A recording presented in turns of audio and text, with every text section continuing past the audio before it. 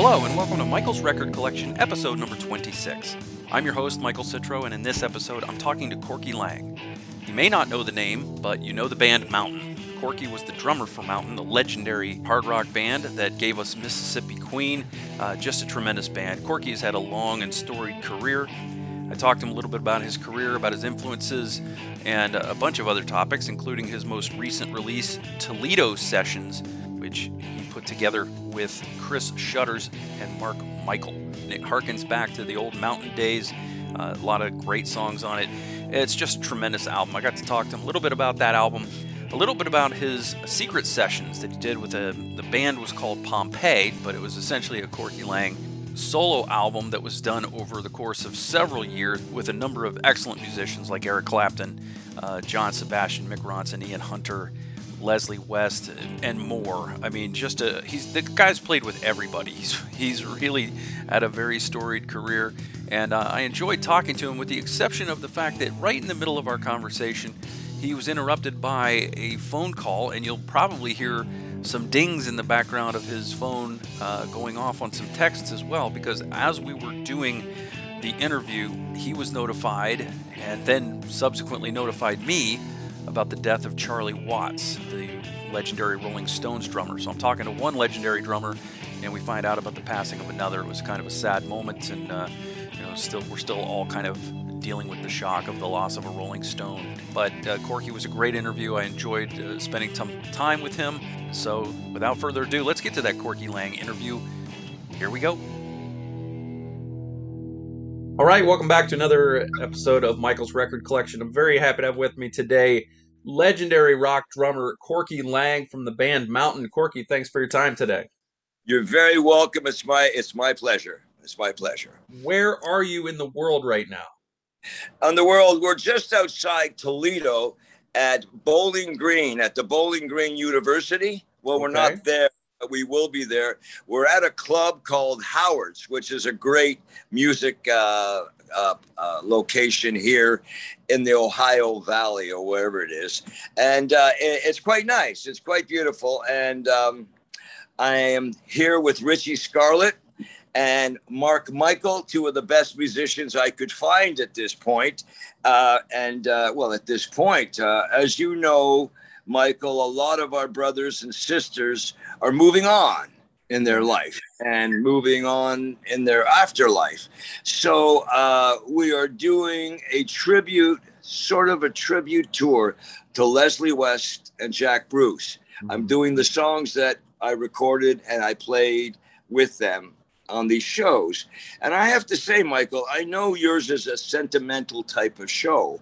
So this is kind of a sentimental tour, because 50 odd years later, this audience loves the repertoire. The repertoire has shown, it's ubiquitous, and it's really a wonderful thing. It sounds corny to see these people show up to hear these songs. I am not playing the last number one hit song right now. I'm playing a repertoire that seems to it has the substance to maintain. And I'm thrilled by it because, again, a lot happened, as you know, a lot happened over the 60s and 70s musically, and it continues to happen, but somehow it's hanging in there. It's really, people love it. They really love it. And I love it. I mean, I love play. It's not like wussy kind of material. I would be careful when I say that, but it's hardcore rock. And it's great to keep playing that way. I have to play every day, no matter what, just to maintain that energy. And then, of course, I try to bring in some technique, whatever that is. But it's a sentimental journey in a lot of ways, but we play it with a very current vibe. Okay. What's the newest song? What's the newest song in your set? The newest song would be Beautiful Flies. And another say, Knock Me Over. These are from the new record I recorded, which is just coming out again because of the COVID. It's called the Toledo Sessions. Right. And I have to say, it's one of my favorite records. A lot of it has to do with the newest.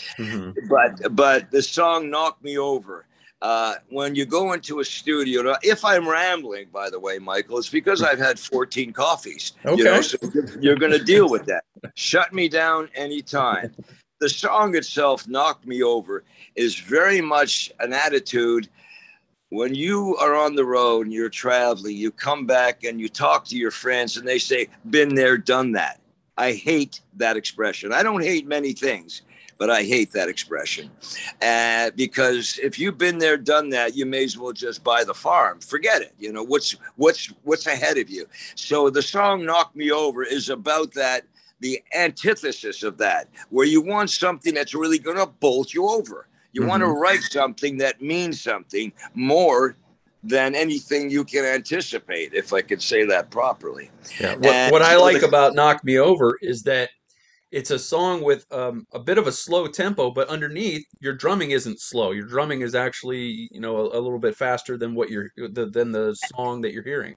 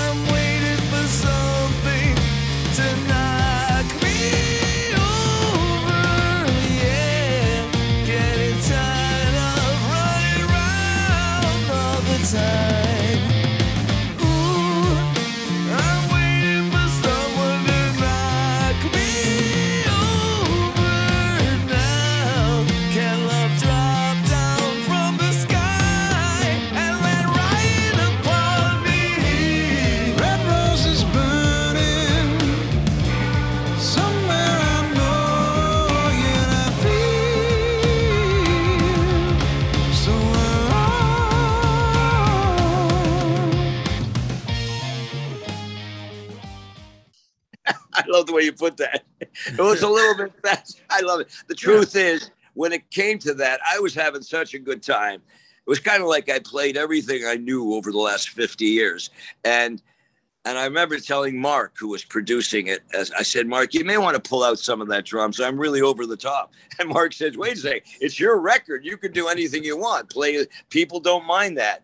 And I appreciate you saying that, because I did overplay it. But it does, yes, I played ahead of everything because, as you can see, I'm pretty wired up in my life. I guess that's why I play drums. But I'm very happy with that record, the Toledo Sessions. Mm-hmm. And if I can be a promo slut right now, you can get that record on Amazon. It's available on Amazon. And I don't know much more, but I have to say, if anybody doesn't like the record as much as I do, that to write me at my website at CorkyLangWorks.com, and I will return it. I will return the money for the record. I've said that a few times over the past tour, and I'm glad to say people just love it. They just, it's, the people that I respect, when they come back and they're brutally honest, they tell me exactly how they feel about whatever I'm doing, whatever anybody's doing. The brutal honesty is very valuable, especially with people you respect. And I'll say it again, the response has been terrific. You will not have to return a lot of people's money for this. You mentioned Beautiful Flies. That's the album opener, and it's definitely sounds like old school Mountain. It's got that sound to it. It's got that flavor to it.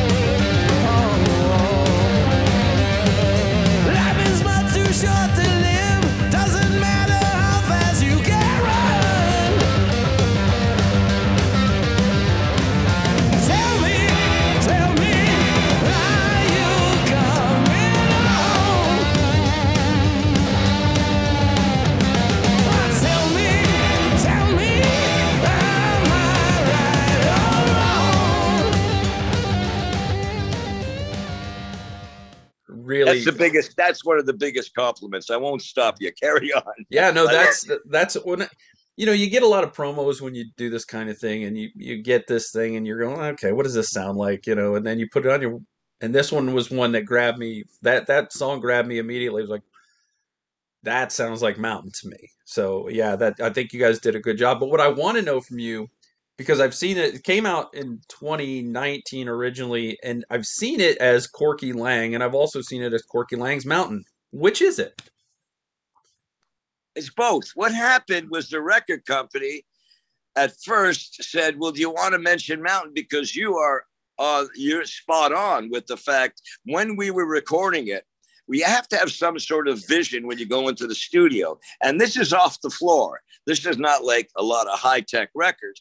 And I say it again, Mark, Michael, and at the time, Chris Shutters played beautifully. It was great to play with them. We just played. And as we moved along, we had to say, well, what song, you have to have some relative point to work from.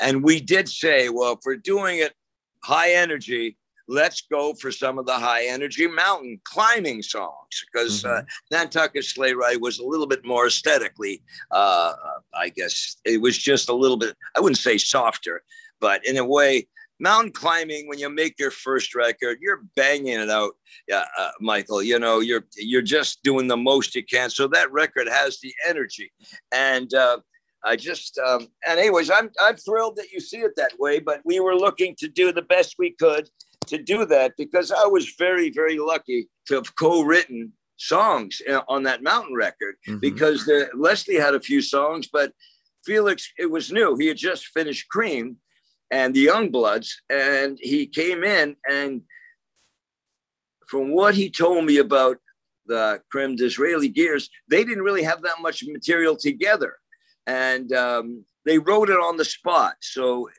we did the very same thing in many cases. When we did this record, Toledo Sessions, we reflected on, let's say, The Road Goes Ever On. We were thinking a theme for an imaginary Western, the broad sort of, I call it like a wave coming in and an undertow. You have the undertow pulling you out, and you have the wave coming in. I don't know if something's kicking in from the 60s, Michael, but I'm trying to explain something. I'm trying to explain the attitude of certain songs. Yeah. It's a little bit psychedelic, but I won't try to get too far ahead of myself. Yes, thank you for the compliment, Michael. That's excellent. Yes, I'll take the mountain, relevant thing. Yeah, thank you. Yeah, no problem. Now it's interesting. I actually grew up in Ohio, so I'm going to ask you a question that I've asked a lot of my friends. How did you end up in Toledo? Oh, that's a good call. I'll tell you quickly. What happened is I had a buddy of mine, Kofi Baker, Ginger Baker's son, and he was playing around Long Island. He was playing New York, and he knew I was looking for a guitar player. I mean, I have to say, I get a lot of people saying, well, they want to join up with me and play mountain songs. I didn't want to play mountain songs unless they sounded like the record, In other words, everybody's jamming on it. Warren Haynes, I'm going to digress. Warren Haynes, when I went to play with him at the Beacon, he said, Corky, he was a mountain freak. He was terrific. And he said, I would invite you to play with me if I thought that you remembered the songs. And he was right. Leslie and I, over the last years, have jammed so much. We went off to wherever, and people didn't recognize the song. And that's serious stuff. So I remember coming back and saying, this is a couple of years ago, and saying, you know what, if I'm going to do mountain songs, I want to do it with somebody that can, project that mountain vibe. Kofi Baker, when he was playing down at the, what was his name? The guitar player. Oh, geez, Les Paul. Les Paul's club in New York and Kofi says, "Come down. I've got this guitar player that I think could really solve your problem with the projecting the mountain vibe." And I went to see him, and this guy Chris Shutters is playing with Kofi, and apparently Chris Shutters was one of the top blues players on the Chicago scene. So I got to know Chris Shutters, and he comes up to up to where I'm living in Greenport to play. And his commitment just to say, yeah, let's hang out for a bit. And he said he would love to do the repertoire. You know, we picked out a couple of songs and we played a few things. And then he said, I got a bass player I think you should meet. I think he's the guy we want to fulfill the trio. So I drove with Chris all the way to Toledo from New York that week within that time zone. And I run into Mark Michael and his home studio. And immediately somebody says, why don't you come down to this club, the Broken Bird or something, or some bird club to jam. So we go down there and Mark Michael has already learned the bass parts and the vocals. So there it's just like we arrived, Michael, and we played. And it was like it was brand new and it was brand old. You know, it was right there. So that's why I ended up in Toledo, which, by the way, is a great town. Very heavy music. I remember I was there for the first week or two. Every night we go to a different place, different band, one band better than the other. Great musicians. I was pleasantly surprised when Mountain was on the road, and we were on the road with Jack Bruce and Wes Bruce and Laing. Ohio's a heavy rock state. You know, it's the rock belt. And so I wasn't surprised to be here. And we're back here again, playing a place called Howard's in Bowling Green, you know, and it's great. The place is a great place. This is the first place we played with Mark and Chris, and now we have Richie Scarlett with the most dangerous guitar player in the area. I love that, dangerous. You know? Is that a musical term? You know. Anyways. And I'm not getting my hair right here, Michael. I'm sorry. I should have. You look great. Oh, thank you. We should all have that much hair when we're your age. I already have less. Well, okay. Well, the point is that it's a pleasure to talk about music and Ohio. There's some energy here that's really cool. Very cool. You know, and I don't have to tell you, out there in America and Canada, a lot of people are hurting. You know, the gigs, the promoters. It's really, I don't know how we're going to get out of this musical, hiccup, whatever you call it. But it's tough. But you know what?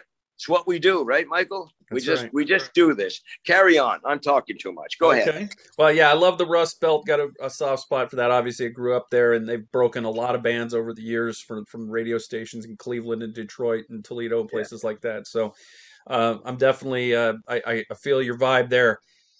So tell me a little bit about, I want to go back a little bit and talk about, obviously, the song everyone knows, Mississippi Queen.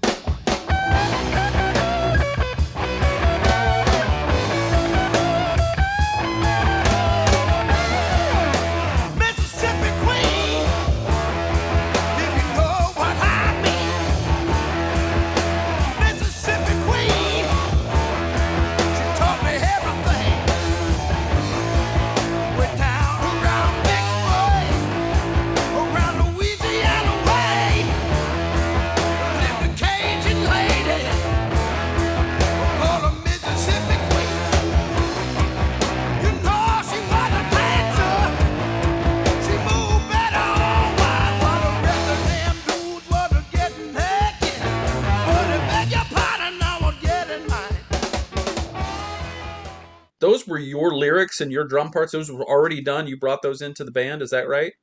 Yes, I did. And Leslie took it home. You know, he sang that thing right away. I remember bringing in the lyrics, which I wrote in Nantucket at a time when a friend of mine brought up his girlfriend from Mississippi.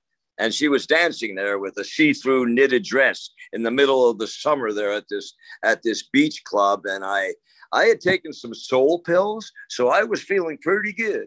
And the lights blew out in Nantucket. It was like hot like it is right now. Right now, as a matter of fact, 51 to 52 years ago was when I wrote the song.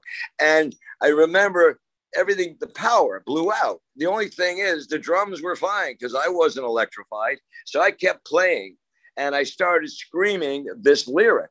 And I remembered it because they kept dancing. Michael, when you're playing the cowbell, people love to dance to the cowbell. So I hit the cowbell. And that summer, I went back to New York with the band, with my band, Energy.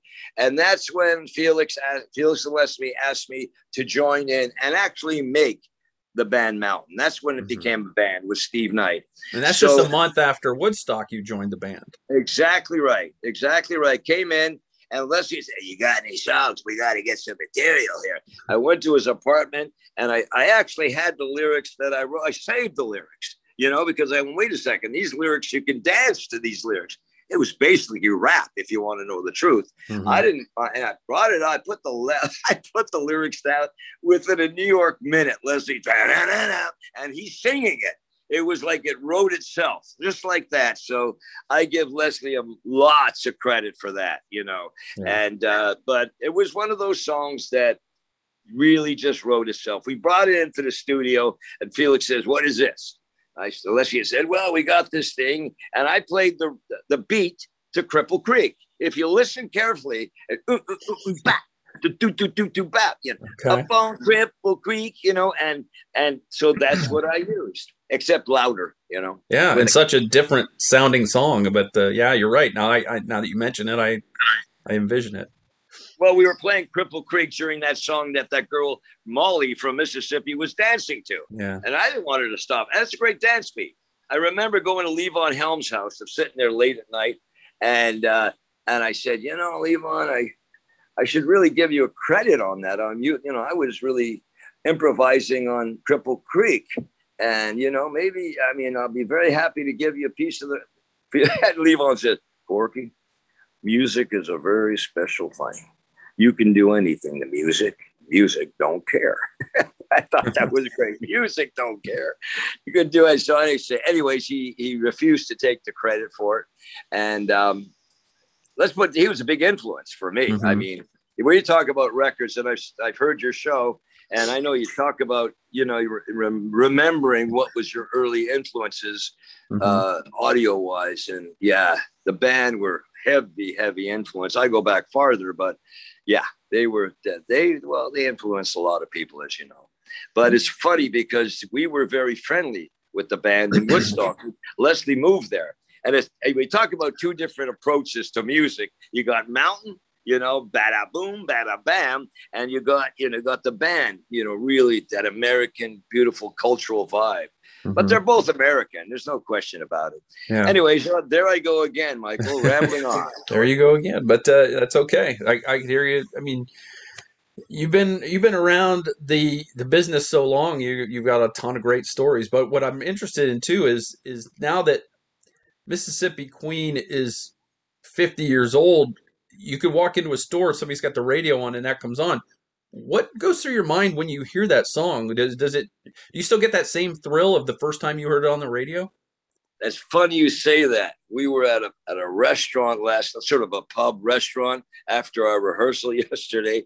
We walk in and they didn't know who we were or whatever. Richie Scarlett was sitting there. Some guy recognized Richie from Alice Cooper, and Richie were talking, and Richie saying, being very cool, and all these people are gathering around our table. And sure enough, out of nowhere, Mississippi Queen comes on the radio. It couldn't have been timed better, If I was a little younger, I would have got lucky. But as it turned out, it was timely. Yeah, it's always a thrill. Come on, you listen to your stuff that's 50. That's what I'm saying. 50 years later, these people are still coming to the shows and they love the repertoire. And a lot of them are very young kids. Saying, wow, my granddad told me about, my great-grandfather heard this record. Yeah. The point is, it's a thrill. It's always a thrill.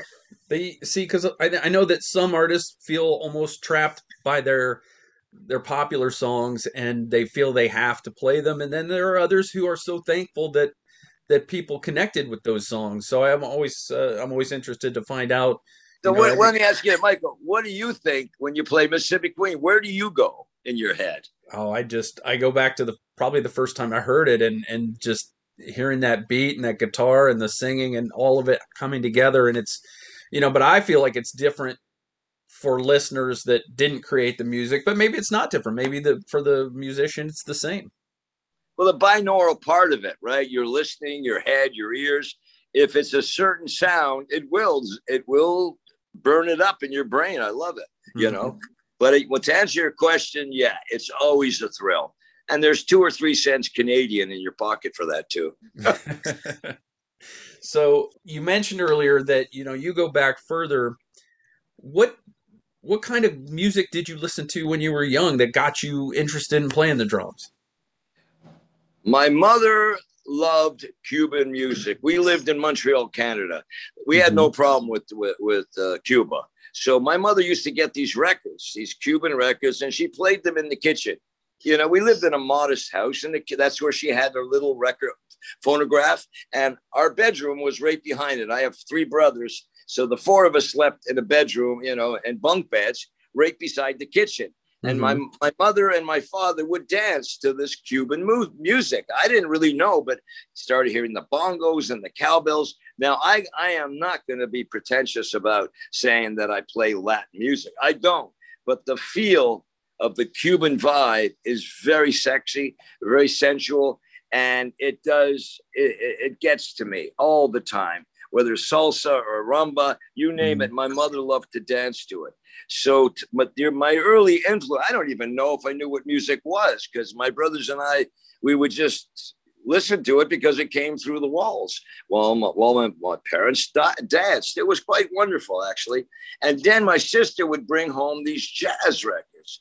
Art Blakey and the Jazz Messengers, John Coltrane. And I had no idea about that. But this was when that jazz was coming up. And so the combination of that kind of, and of course, Gene Krupa, every drummer these days, there's no way you can't use Gene Krupa as a huge influence. I loved this mug. I loved the way he looked. He looked like it was such a joy to play. A lot of drummers are pretty stiff when they play because they're concentrating. I mean, Joe Morello, brilliant drummer, but he's concentrating on the technique. There's a certain face that you make when you play. You can't check it doesn't make any difference on the trumpet or the sax player because it's in their mouth. But the expression of it on Gene Krupa and Buddy Rich and those guys, it was a joy. It was lifeblood, and I always connected with that. I wish I was more technical, but I don't know. Can you swear on the show? Yeah, do what you want, man. You've earned that right. I fucking loved it. I loved it. I didn't know I'd never say fuck or shit in front of a CHILD. But anyways, I fell in love with it, and I never fell out of love. I've run into Billy Cobham and a few drummers over the years, who we played. We were on the road, West Bruce and Laing, ran into some amazing bands, and the drummers are, I'm hanging up my sticks. I'm not getting tired. There's all kinds of manic depression that goes around with especially drummers, because if you're not playing, you're dying. I think it was Dylan says, if you're not busy living, you're dying. And if you're not busy drumming, you're dying. So a lot of drummers hang up their sticks and they come back to them. I don't remember ever hanging up my sticks. And I don't know. Again, I'll say it. I fucking love it. And I still love it. And I can't wait to get to we're rehearsing at Howard's today just to get a vibe going. So when did you take that right turn into rock and roll music? When the electric bass came in. The electric bass, my buddy George Gardos. We played in the high school band, and he had the stand-up bass. And that's that year or that time they were coming up with the bass amp, Ampeg bass amp, and they had the bass guitar. That's when rock started. That's when rock really started internationally, nationally, with the electric bass. Yeah, there were rock and roll records before that, but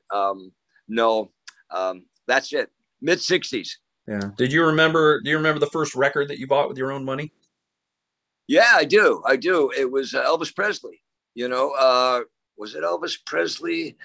All Shook Up. Yeah. Hound Dog. all shook up. Yeah, I remember going to the store and buying the 78 at the time. God, I'm sure you have a lot of people on your show that go back and go back and go back. Like, how old are you? And I remember, I love the Four Seasons. You know, actually, I think the leader of the Four Seasons was the drummer. And if I go back to a lot of bands, the leader of some of the big bands were drummers. You know, Levon was the leader of the band. Earth, Wind, and Fire. Emerson, Lake and Palm. And they're all part of that community. I gotta tell you, up in Long Island, you're from Ohio. When I moved down from Canada to New York, and of course Leslie's from Long Island, you had all these drummers. I loved Dino Danelli from the Rascals. I loved him. Bobby Rondinelli, Sandy Gennaro, Carmine Appici, all these guys. And I remember speaking to Carmine. I said, Carmine, do I have to change my name to Corky Linguini to be part of the cult? They're all these great drummers that come from Long Island, you know. And but I'm not going to change. Carmine says don't bother changing the name. It's no big deal. Are you still a guy who listens to a lot of music, or do you just spend more time creating it? That's a good question. You know, both 50-50. You know, I'm always thinking about writing, and I'm really lucky to have a session. I went to Finland, and there was a studio. My manager lives there, and I stay with her, and we have a studio there, so I'm able to write all the time. And sometimes you can write too much, you know, and there's just a lot of ideas that get away. But I'm happy because some of the bands over in Finland a certain band is picking up on the songs that we're writing there, and some great musicians there. So when you ask, what do I do first?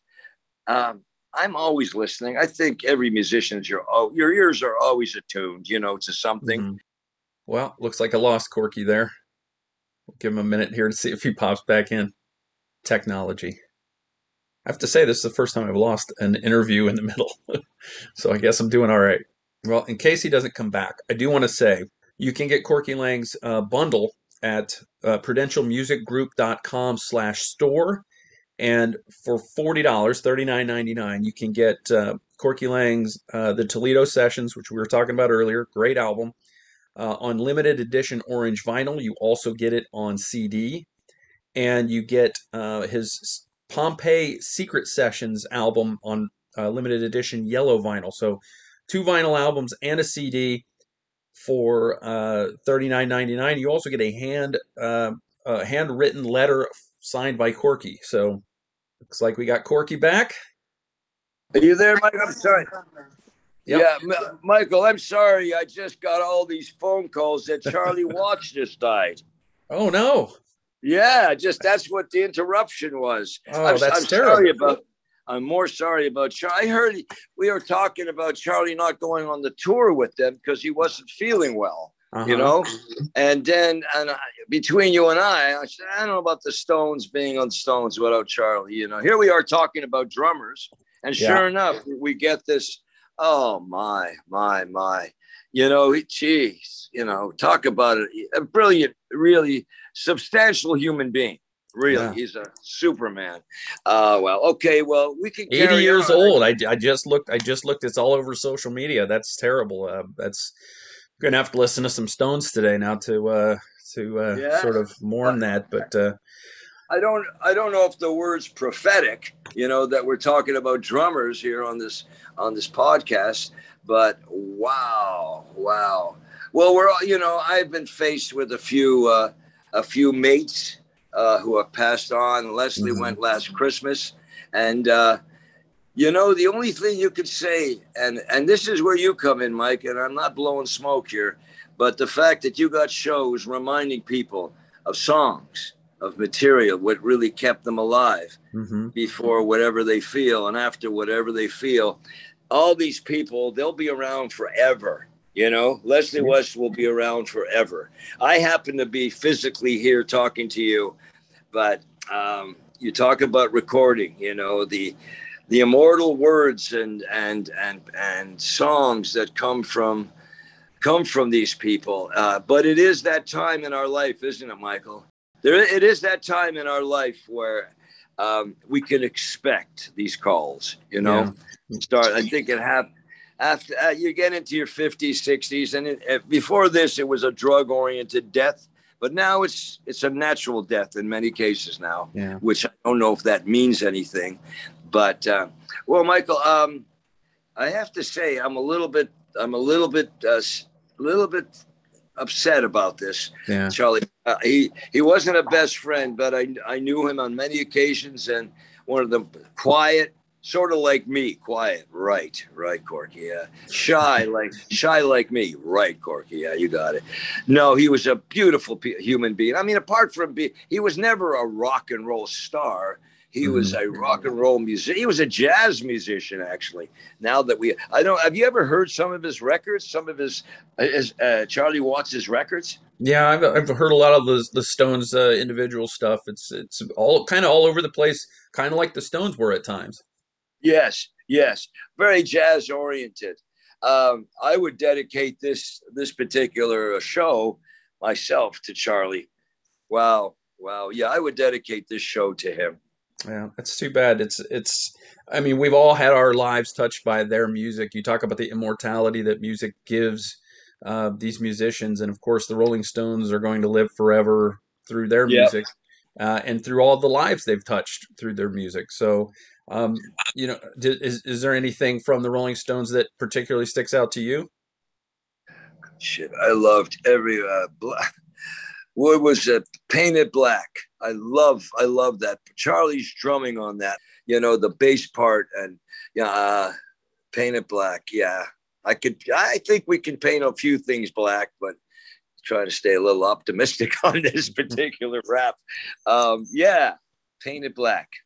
While you were gone, I was telling the viewers and the listeners that they can get your bundle at prudentialmusicgroup.com/store, and it's got the Toledo sessions on orange vinyl and on CD, and your Pompeii Secret Sessions limited edition colored vinyl, and you get a letter hand signed by you. How did that start? How did that happen? Well, the guy, I have some friends. I don't know if you ever heard of Jason Hartless Jr. He's a drummer that I was teaching him when he was 6 years old, way back. I taught him. I didn't really teach him. He did it. But I influenced him over the years back and forth. His father started a record company with this company, Prudential Insurance. Weird thing. And he heard I was doing these sessions in Toledo, and he said, I'd love to put it out on our label. At the time, I think it was Third Man Records. You know, what's his name? I'm trying to think now. The White Stripes. What's his Jack? Yeah.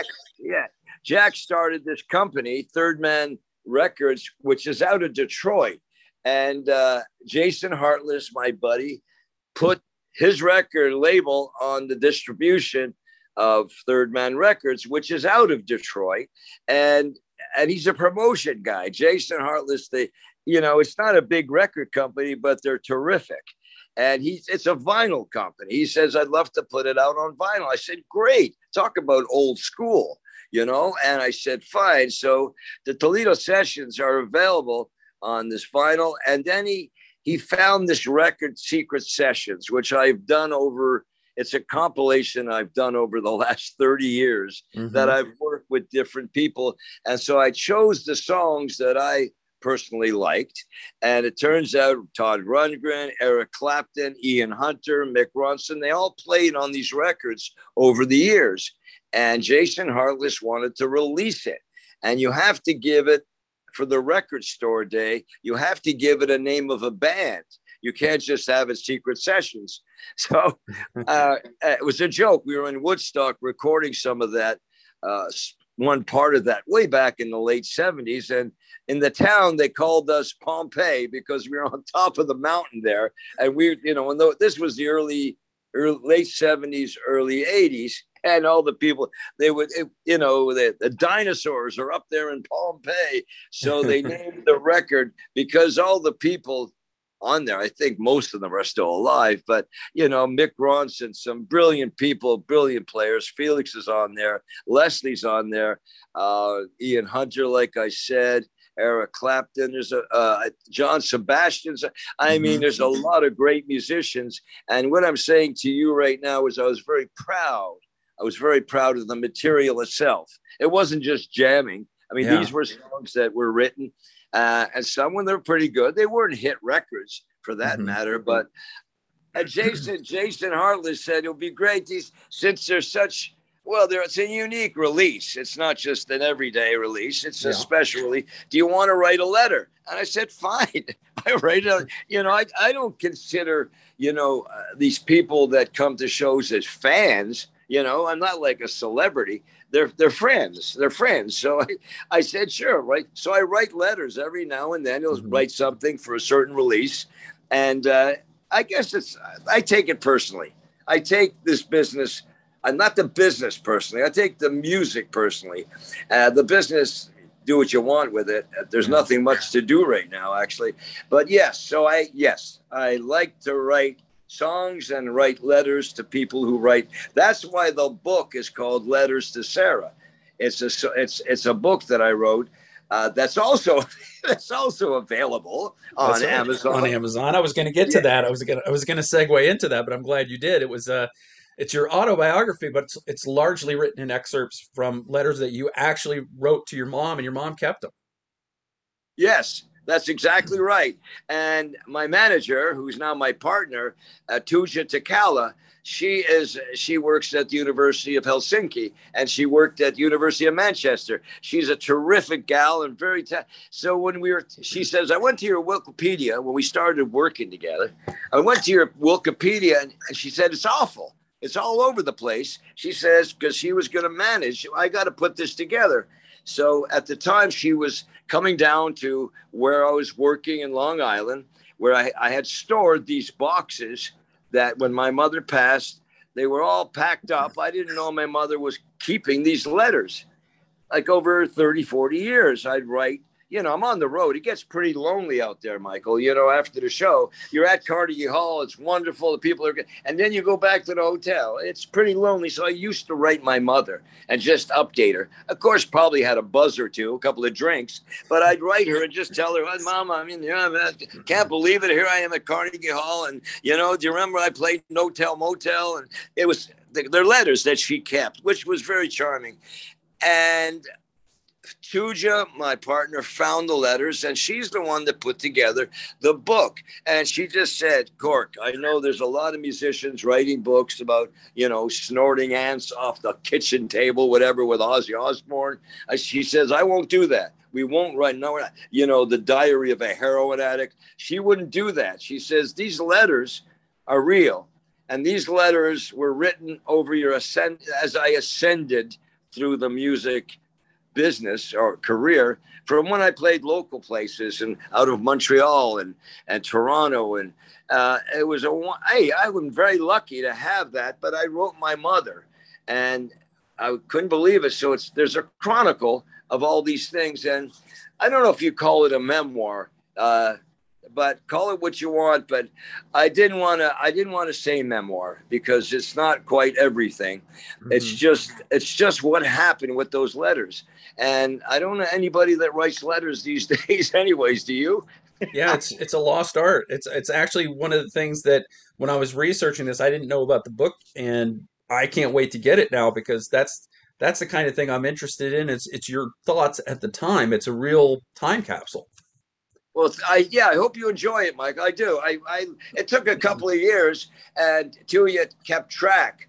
Well, they were right there, letters. She just, whether it was 1963, 1968, going through Nantucket, joining Mountain, then going to England, West Bruce. What a trip, Mike. It was great. But it's in the book. It's in the book, but it's not flattering. There was a lot of very down times, which I didn't. Tuija says, no, just tell it like it is. Tell the truth, whatever's going on. I hope you enjoy it, and I hope people can get hold of it because I think they'd like it. It's a story. It's a story. It's a real story.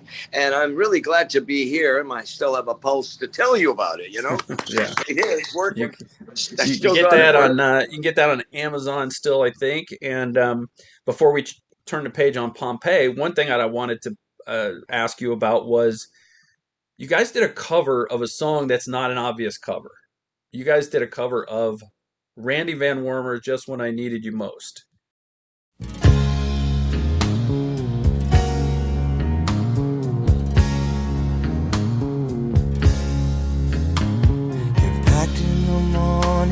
I stared out the window, struggling for something to say.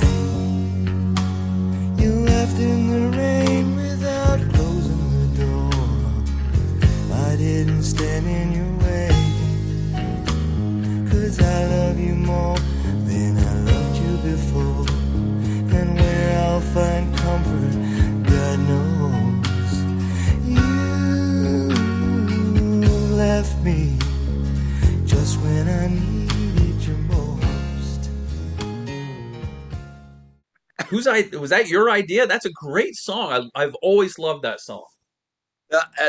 You remember Albert Grossman, Uncle Albert Grossman, the manager, okay. Janice. Anyways, I was hanging with him and his beautiful wife, Sally. She was terrific.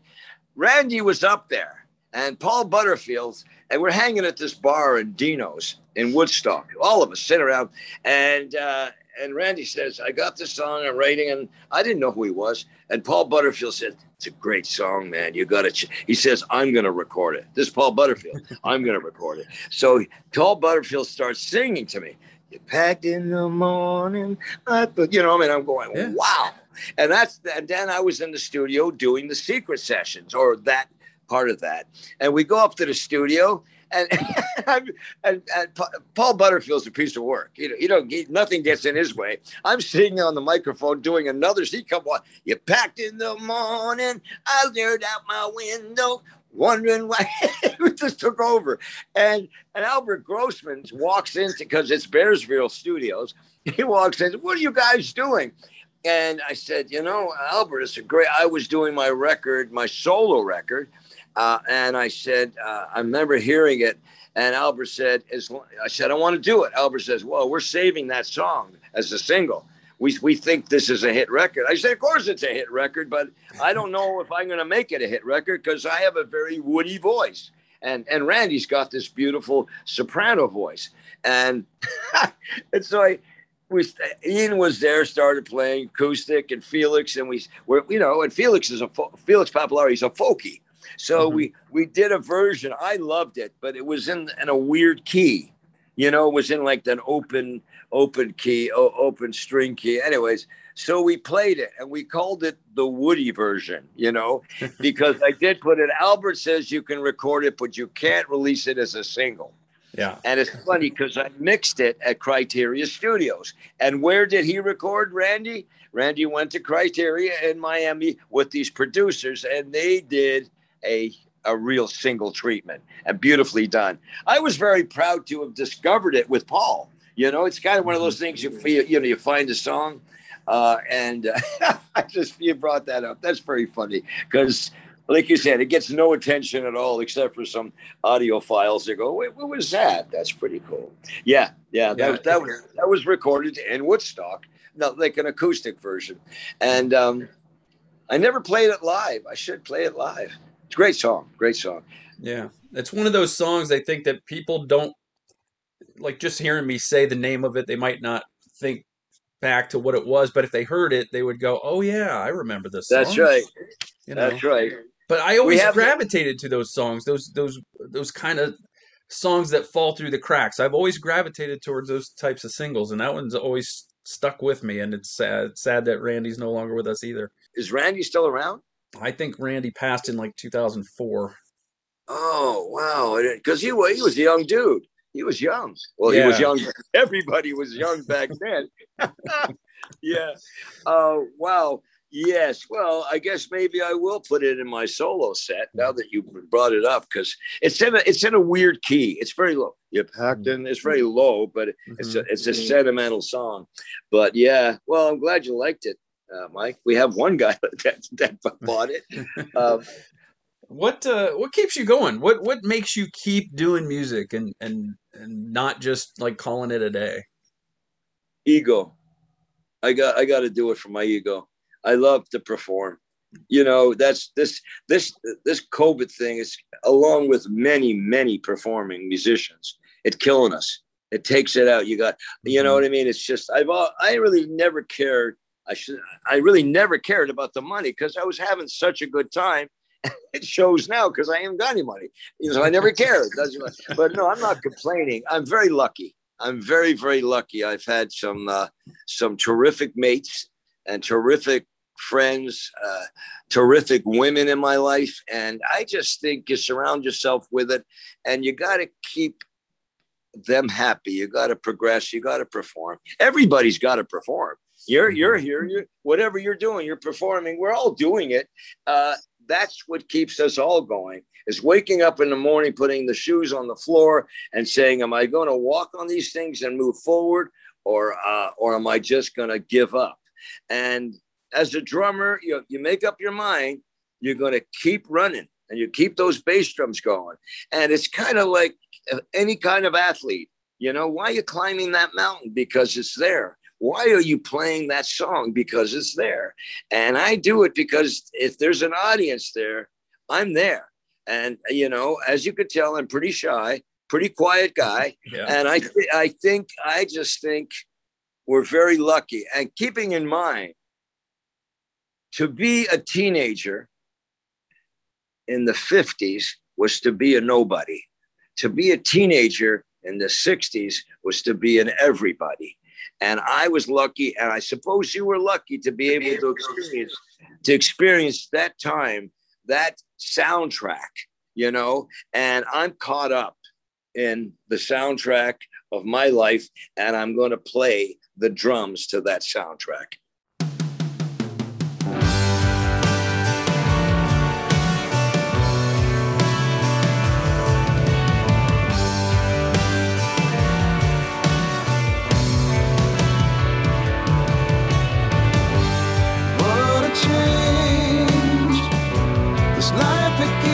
On turning like a wheel on the ocean. Take the ancient mariner making his waves, stumbling on unforeseen emotions. Anything can happen under the Carolina sun. Everyone held each other like it was the last day of the angels glisten as the road goes ever on.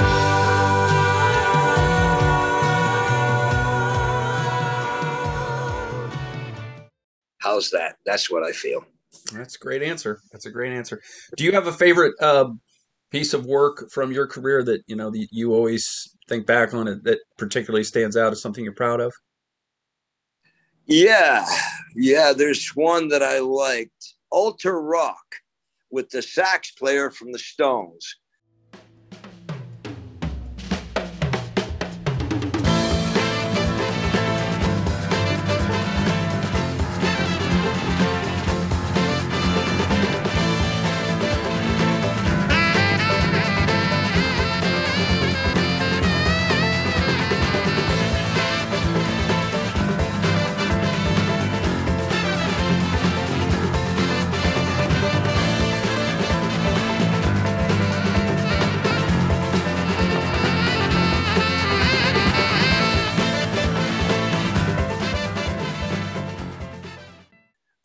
We did a session. He invited Felix and I in.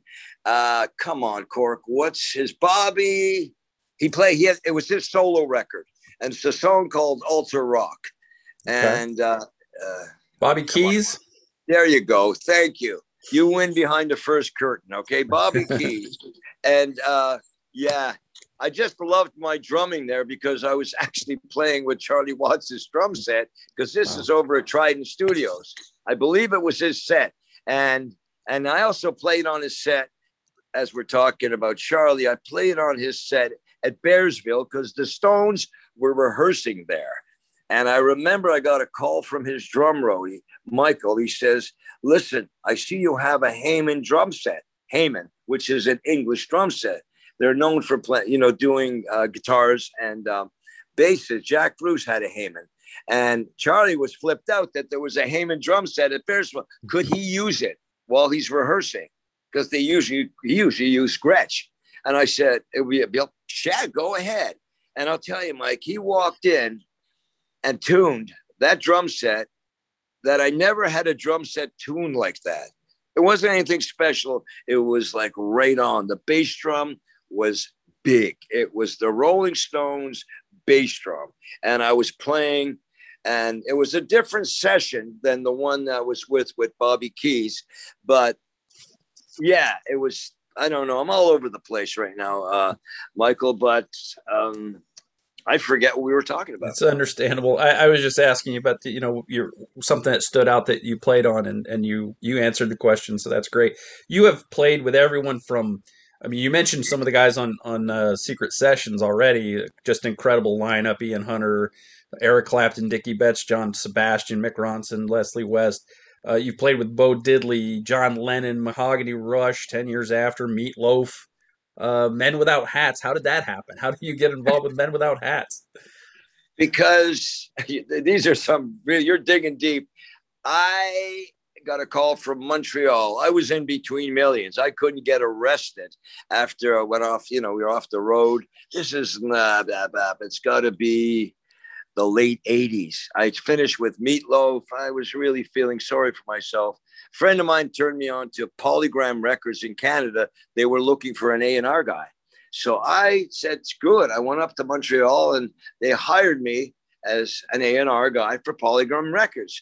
And we started, the first thing they said, the president of the company, who was from Germany, said, we have a problem. We've got to get Men Without Hats into A&R. Into like a rock vibe. Right now they're in a pop vibe. So they asked me somehow to take Men Without Hats from safety dance to some sort of rock vibe. So I said, it's very simple. Just put guitars in their hands instead of all the keyboards. And I did that. And I think the second record they came out with, it sold really well. I was working for Polygram, and hence I got a chance to work with them. That's the story.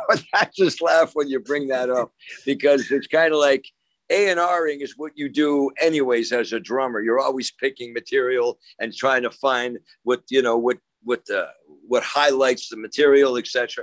Anyways, yes, I worked for Polygram. I became vice president of A&R at Polygram in Canada, and then they got bought over by A&M Records, so they kicked everybody out. Okay. But I had a chance to work with some great musicians, and that was one of them.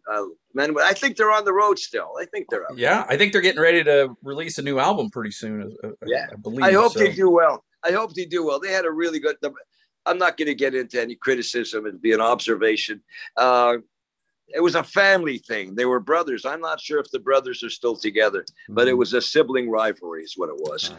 Okay, so that's the story of Polygram. That could be tough.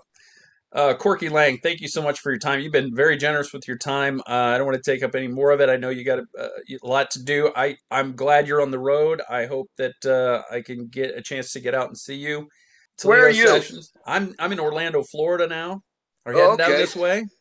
Yes, I am. We're coming down to play a big show, actually, in January. Good time of year. It's a big festival. Keep your eye. If you go to CorkyLangWorks.com/live, it has the schedule. Hopefully everybody's happy, everybody's safe and healthy, and they'll show up, and the shows will go on. Because right now it's very touch and go, but yes, we'll be I love Florida. We'll be in Florida for a while. That's a good time of year to be here in January. It is. It's actually we're playing on my birthday. I remember that. Oh, so nice. So I'll be another year old. Go figure. Another year. What does that mean? Yeah. Well, thank you, Michael. Thank you for having me. I'm going to run and do what I do, and play. All right. Thank you so much, Corky. I appreciate it. Okay. Bye now.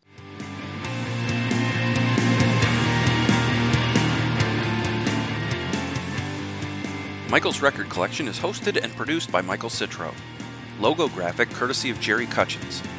Follow Michael's Record Collection on social media, at Mike's Records on Twitter, and Michael's Record Collection on Facebook, YouTube, and Instagram.